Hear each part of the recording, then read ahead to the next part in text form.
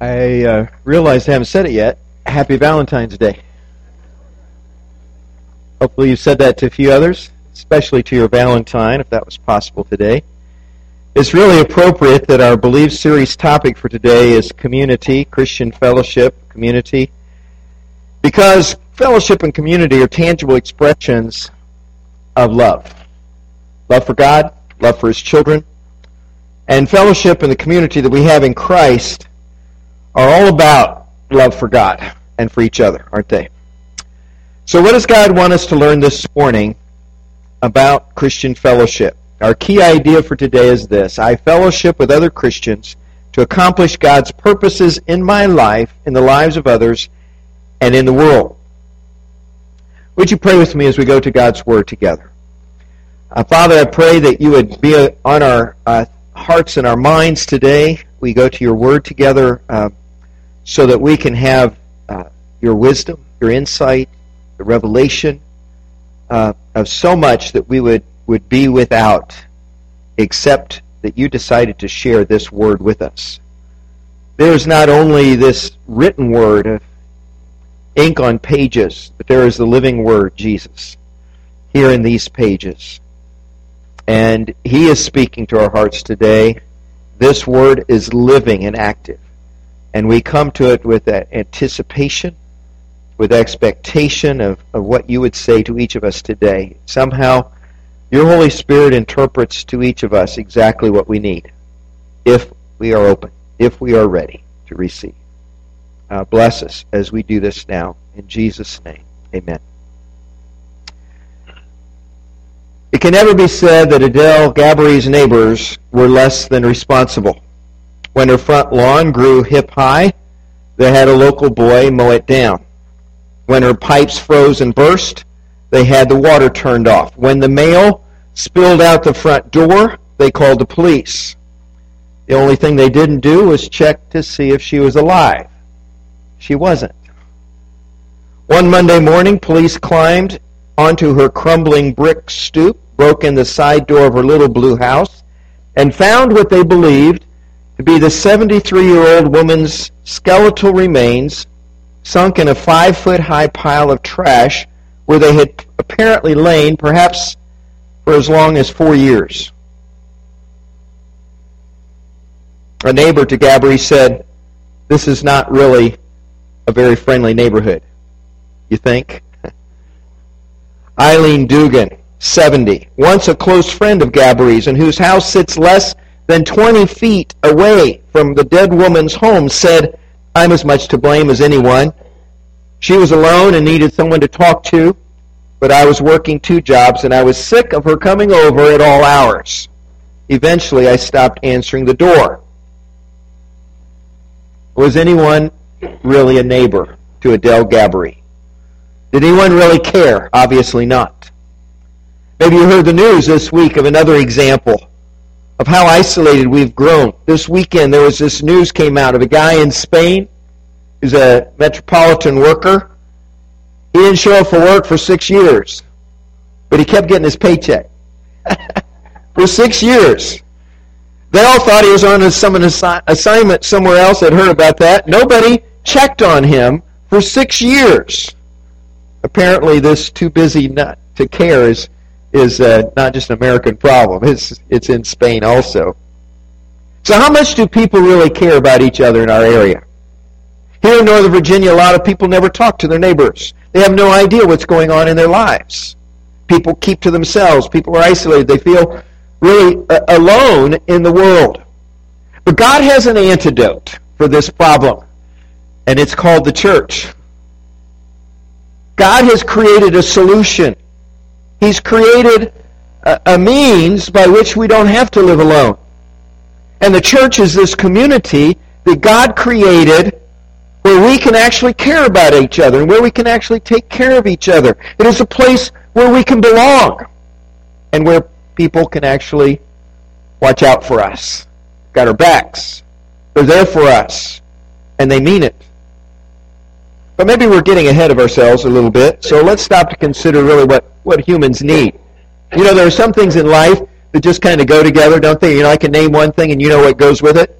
we've come to think of them as one making the other better. Let me see if you can figure out some of these things. We have peanut butter and, oh yeah, you got that one? We have pancakes and syrup, sausage, eggs, whatever you say. And we love pancakes, so we got all these things with it. There's meat and potatoes, okay? There's cake and, okay. And there are people in the Bible, that kind of go together, don't they? They kind of go in pairs. There's, for instance, Moses and Aaron, his brother. Yeah, okay, good. There's Paul and Silas, or Paul and Barnabas. There's James and, yeah, my brother and I were named after them. And then we just studied recently Shadrach, Meshach, and, yeah, so these people kind of go together. And some things in life just kind of go together. At least they're supposed to. Like people. People need each other. It's the way we're designed. It's the way we're created. People complement each other, not with an I, with an E. They fill each other out. They look out for each other. They may even complete one another. And some people want to deny this. Some people argue that they don't really need anybody else. We can do it alone, they say. They say, well, look at the Lone Ranger. But they forget that the Lone Ranger had Tonto. And they say, well, look at Robinson Crusoe. But they forget Robinson Crusoe had his man Friday, okay? And they say, look at Tom Hanks' character in Castaway, Chuck Nolan. But they forget even Chuck Nolan had Wilson. Well, that's not a very good example because Wilson was a volleyball after all. But you get my point, don't you? We need other people. And King Solomon, who's reportedly the wisest man who ever lived, said in Ecclesiastes 4, 9 through 12, these words. He says, 2 are better than 1 because they have a good return for their work. If one falls down, his friend can help him up. But pity the man who falls and has no one to help him up. Also, if 2 lie down together, they can keep warm. But how can one keep warm alone? Though one may be overpowered, 2 can defend themselves. A cord of 3 strands is not quickly broken. So, this is what I want you to think about. 2 are better than 1. A cord of 3 strands is not quickly broken. What is the principle being taught here? What is the value of 2 or 3 over just 1? Well, the Bible lets us know that we need each other to make it in life. We need other people. Going way back to the creation of man, God is creating Adam and Eve. And first of all, He says, let us make man in our image. In the image of God, He created them, male and female. He created them.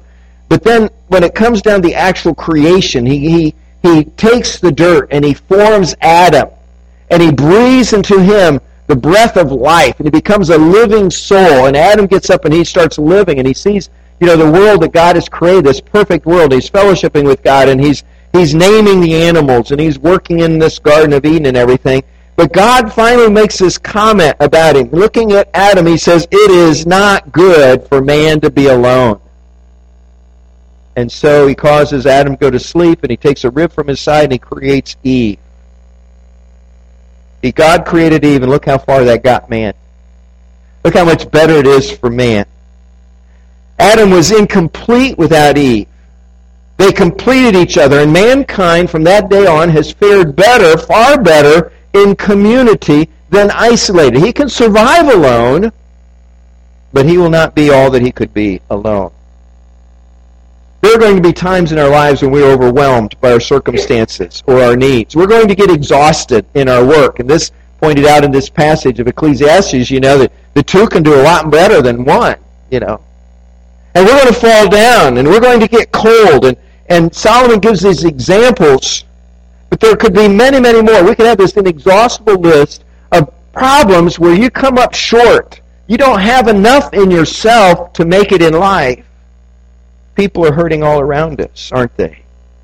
And when these crises come, when we fall down, we need to have somebody that comes beside us and gets us back up again.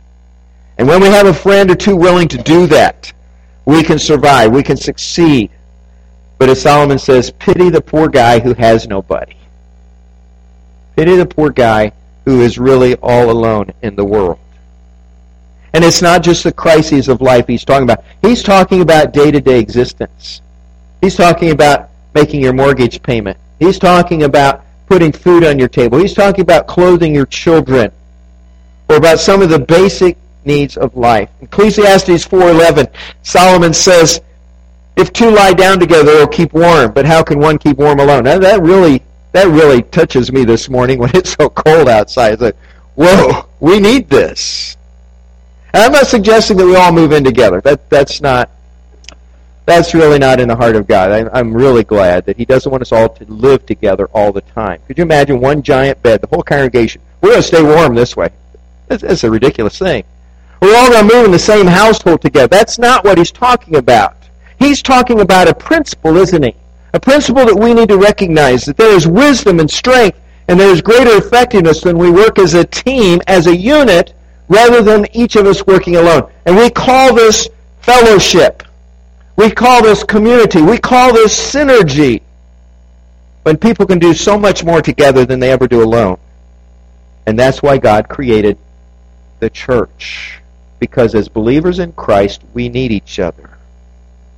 I like what Matthew Towse said to his congregation. He said, church is not the building you meet in. It's not the songs you sing. It is primarily people. But in that, it is broken people who are unified around a mission. This is not Bridge Club. It's not a country club. It's not a political party. It's not a cult. Church is broken, beautiful people that God unifies and empowers so that they can do something amazing, so that they can fulfill a mission to change people's lives and ultimately show people how awesome God is. That's what church is, and that's what this church is striving to be. God brings imperfect but forgiven people like us together into the church, infusing us with His power so that we can help each other and accomplish His mission in this world. Now, the main verses for today are in Acts. In Acts 2, 44 through 47, we're going to read in just a few minutes some verses there and a few more. And they illustrate for us what the early church was like. When God first made the church, what happened? Because the closer we can get to that source, if we can go so we get back to that beginning, the better off we're going to be. We need to understand what Dr. Luke has been talking about here in Acts chapter 2. He's been talking about the opening day of the church, hasn't he? It's called the Day of Pentecost. He's been talking about how Jesus had left. He ascended into heaven. He left the disciples behind. He said, I want you to just stay here. I want you to pray. And I want you to wait until you are clothed with power from on high. And on the day of Pentecost, the Holy Spirit came upon them, and they began to speak in languages that they had never spoken before. They went out into the streets of Jerusalem, which was filled with people from other nations, and they began to proclaim the good news of Jesus Christ. And on that one day, when the good news was preached for the first time, 3,000 people came to Christ in a single day. In a single day. Amazing thing happened. And then he picks up from there, verse 42 of Acts 2. They devoted themselves to the apostles' teaching and to the fellowship, to the breaking of bread and to prayer. Everyone was filled with awe, and many wonders and miraculous signs were done by the apostles. All the believers were together and had everything in common. Hold on to that word, common. Selling their possessions and goods, they gave to anyone as he had need. And every day they continued to meet together in the temple courts. They broke bread in their homes and ate together with glad and sincere hearts, praising God and enjoying the favor of all the people. And the Lord added to their number daily those who were being saved. I want us to think about a couple things here. First of all, I want you to realize that God placed people in the church. They didn't even know there was going to be a church. Jesus had mentioned it a time or two. Gates of hell will not prevail against the church. Or will not be able to withstand the church, really, is what it says. He's mentioned the church, but he hasn't explained church. And nobody in human place, decided, we're going to make a church. This was God's thing from the beginning, from the get-go. They did not make this choice, and we have all been placed in the church of Christ by God. And he places us there on one basis and one basis only, that we have made Jesus our Savior and Lord. And when a person decides that Jesus is their Savior and Lord, then God adds them to the church. not even really a choice they make to be part of the church worldwide. Our unity and our community are given. We need to really hang on to that. But what we make of them is up to us. God places us in the church. He says, you're part of the church now. And here's what the church is for. I'll make the most of it. And three main points are found right here in Acts 2. Probably look at a bunch of other things. But I want to focus really just on three simple words that talk about the fellowship and the community of the early church. In very, very simple terms, as expressed in the first century church, they are giving, meeting, and eating. Things we're very, very familiar with. Look back at verse 45 and 46. Selling their possessions and goods, they gave to anyone as they had need. Every day they continued to meet together in the temple courts. And they broke bread in their homes, and they ate together with glad and sincere hearts. So giving, taking care of each other's needs. Nothing that I have is really my own. I just share that with you. If you need something, it's my responsibility, it's my privilege to share it with you. Meeting, regularly meeting together for worship, for Bible study, for prayer, for encouraging one another, continue growing in the Lord. And eating. We always have eating. Remember one guy came here one time and he says, if we be meeting, we be eating. That's the church. We love to eat. But it's not just about food, is it? It's about sharing hospitality from one household to another. Not just at the church, but in our homes. From home to home. Eating represents really more than that. It's about sharing daily life. Not only in the assembly, but in the homes. And so let's break this down a little bit. Let's take just a moment to think about giving for a moment. Bible scholar R.P. Martin says that this giving dimension really has three expressions. There's three levels here. First of all, there's the level of God giving. God gives to all. God gives freely. He blesses us with a share in this fellowship. He invites us in. He joins us. He invites us into His family, and He's the Father. He's the head. And at His invitation, and only because of His blessing, we all have a share in this fellowship of the saints, the children of God. Second level, he says, each of us give. We have opportunities to give to each other. Something that we've been given so we can help others that maybe are lacking that. And we can choose to help them as their needs arise if we have it in our hearts to do that. And then the third level, we're receiving. We may also at times benefit from the fellowship because we're now the person that's lacking. We're the person that's a little bit short on things. And the fellowship reaches out to us. They share with us, and in so doing, the community takes care of itself in love. Now, if you flip over in Acts to Acts chapter 4, verse 32, it gives a further expression of this giving thing and how they took care of each other. It says there, all the believers were one in heart and mind. No one claimed that any of his possessions was his own, but they shared everything they had. With great power, the apostles continued to testify to the resurrection of the Lord Jesus, and much grace was upon them all. I just love that. I can just see grace kind of flowing, just kind of running over. There were no needy persons among them. For from time to time, those who owned lands or houses sold them, brought the money from the sales, and put it at the apostles' feet. And it was distributed to anyone as he had need. He even gives an example. Joseph, a Levite from Cyprus, whom the apostles called Barnabas, which means son of encouragement, sold a field he owned and brought the money and put it at the apostles' feet. So giving is this first dynamic of the body, of the community, the fellowship.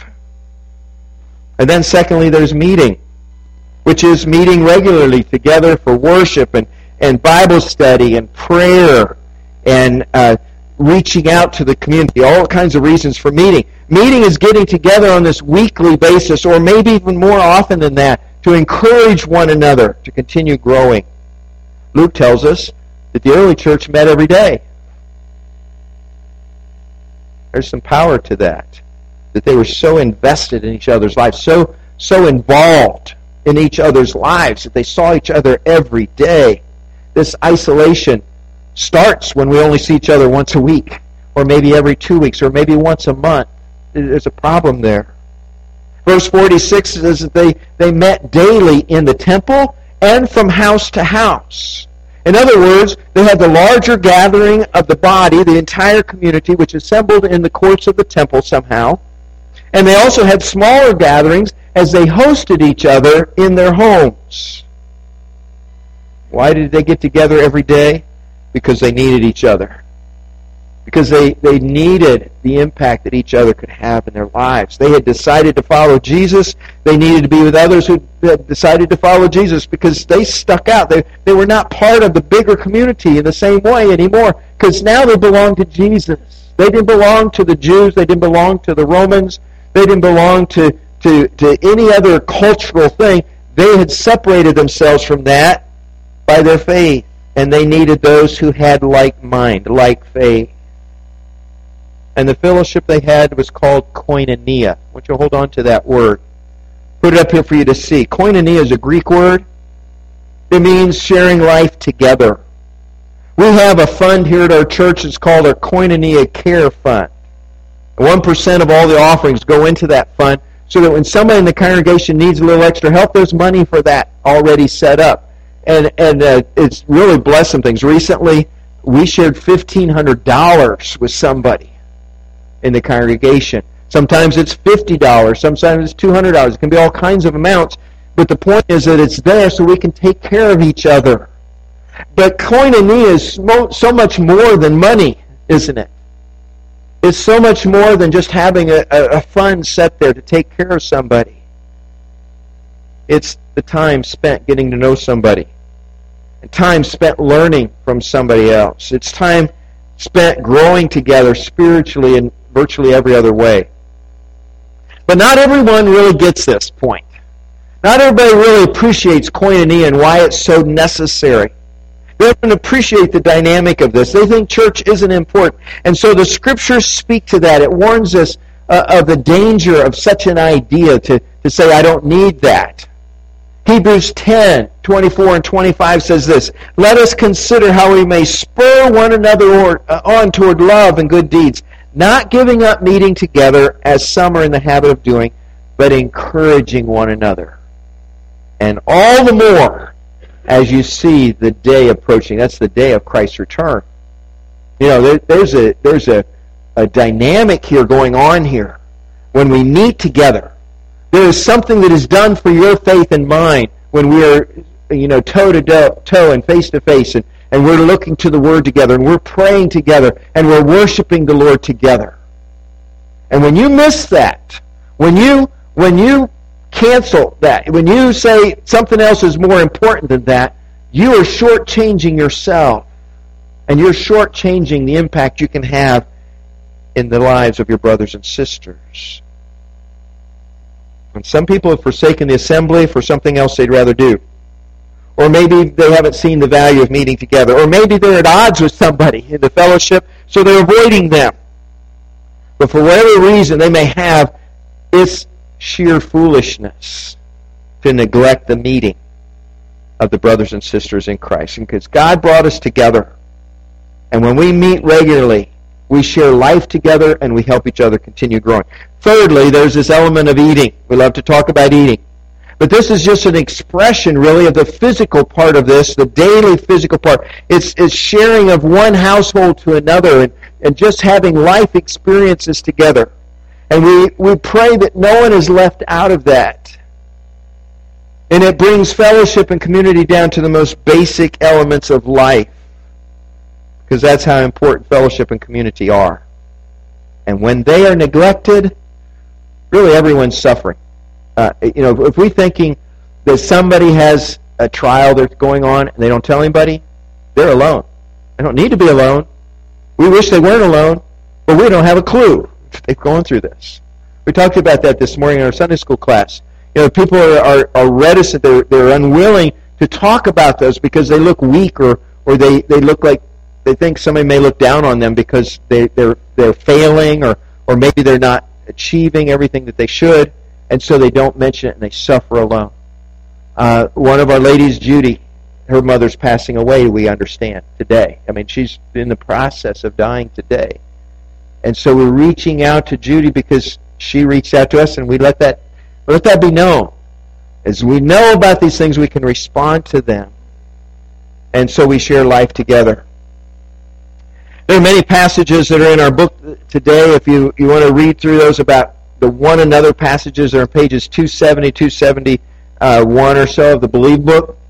And over again in the Bible we have this care for one another, bear with one another, encourage one another, love one another. The reason for that is that we need to eat together. We need to share life together. We need to be there for each other in the days ups and downs, and the highs, the lows, the joys, the sorrows, the successes, the failures. We are not meant for separation from God and isolation from each other. You know, I started thinking about all the examples of community that I've witnessed. Jane and I have been blessed to be with this congregation 25 years now. And we look back at, all the different experiences there, but also, like 37 years, I think it is, of full-time ministry so far. Look back to the church in Florida we were part of. And we've experienced community at a very, very deep level ourselves when we needed it. I, of course, immediately thought of when our second child was born early and he only lived about 3 weeks. When Joey was born and he was really struggling there at the neonatal intensive care unit, I just remember one of the young men of the church just showed up.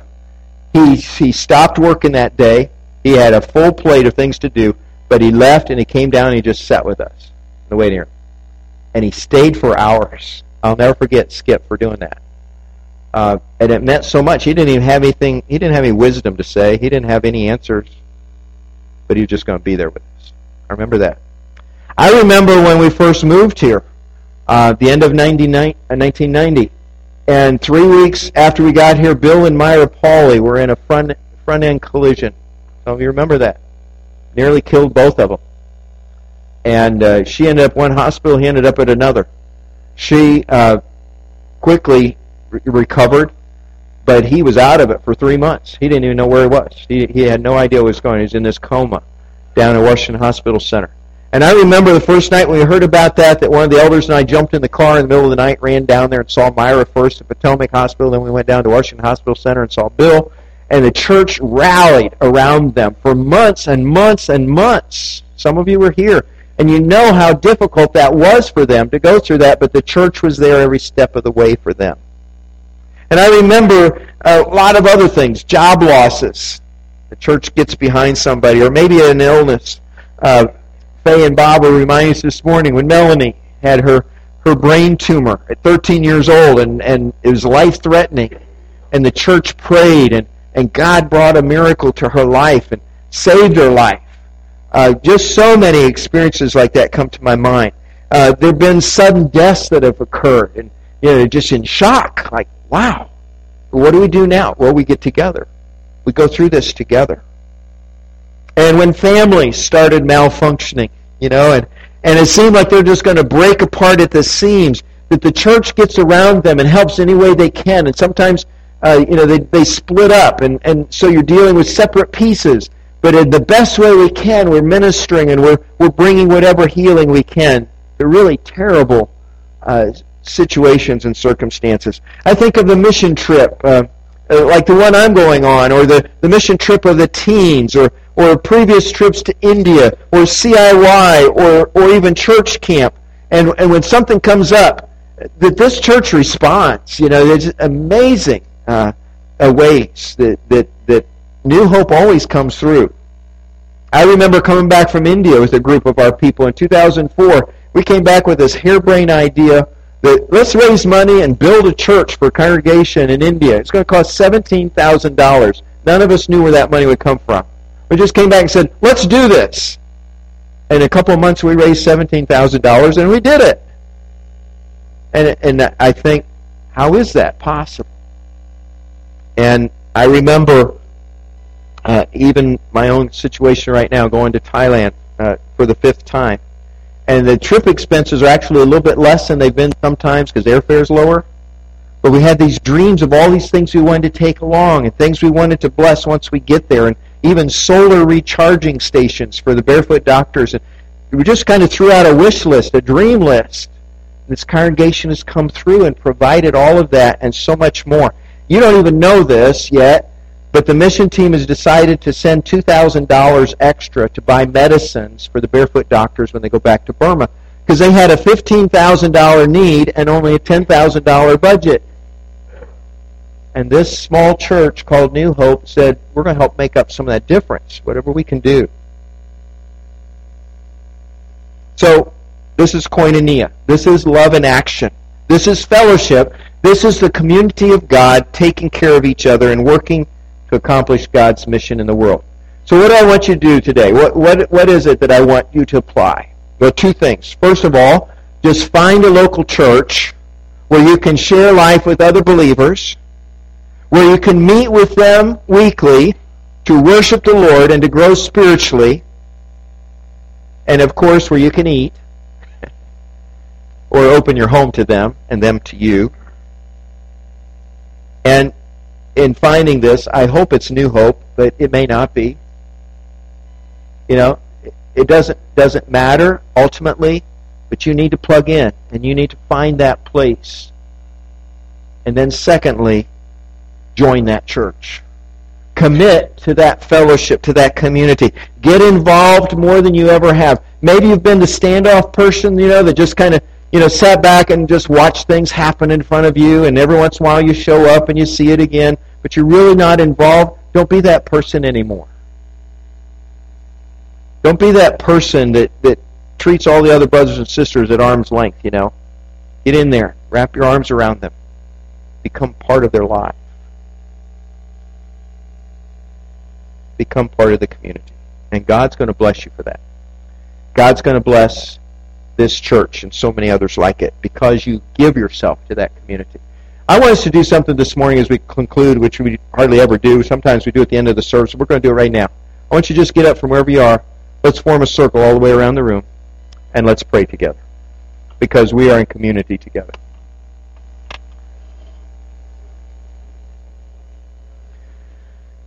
Let's go ahead and get up from wherever you are, and let's circle the whole room.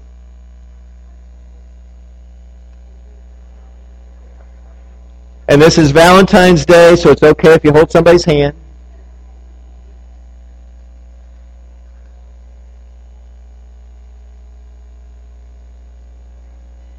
Come on up and include DJ in this. DJ, back up or whatever you need to do, but we want you in this circle today.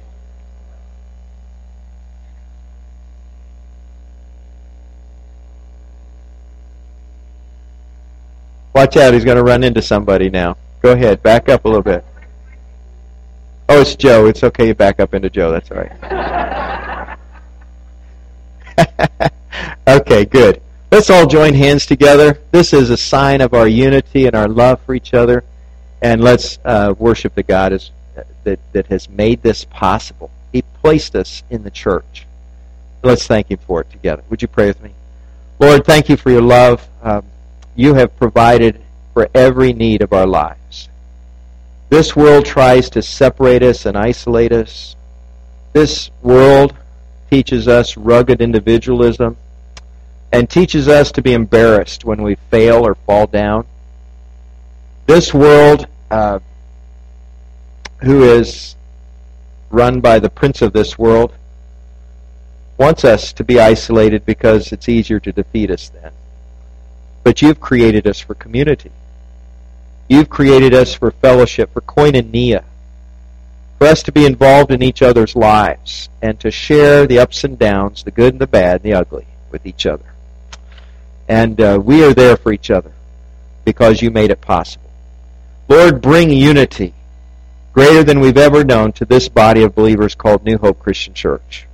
We're so thankful that for more than 40 years you've guarded the unity and harmony of this church. You made it possible for us to stay together. But bless us, Lord, with even greater unity and community as a church. Help us to reach out to one another. Help us to stop and pray with each other whenever we need to. Help us to live life together, to be at each other's homes and apartments and workplaces and schools so that we can really invest in one another and we can really love one another. Bless us, Lord, as you make that all possible. And then send us out into the world where we can show that love to all who need you. We pray in Jesus' name. Amen. Amen. Okay, please return to your seats if you can find them again. And just stay standing because we're going to sing together as soon as the band gets ready.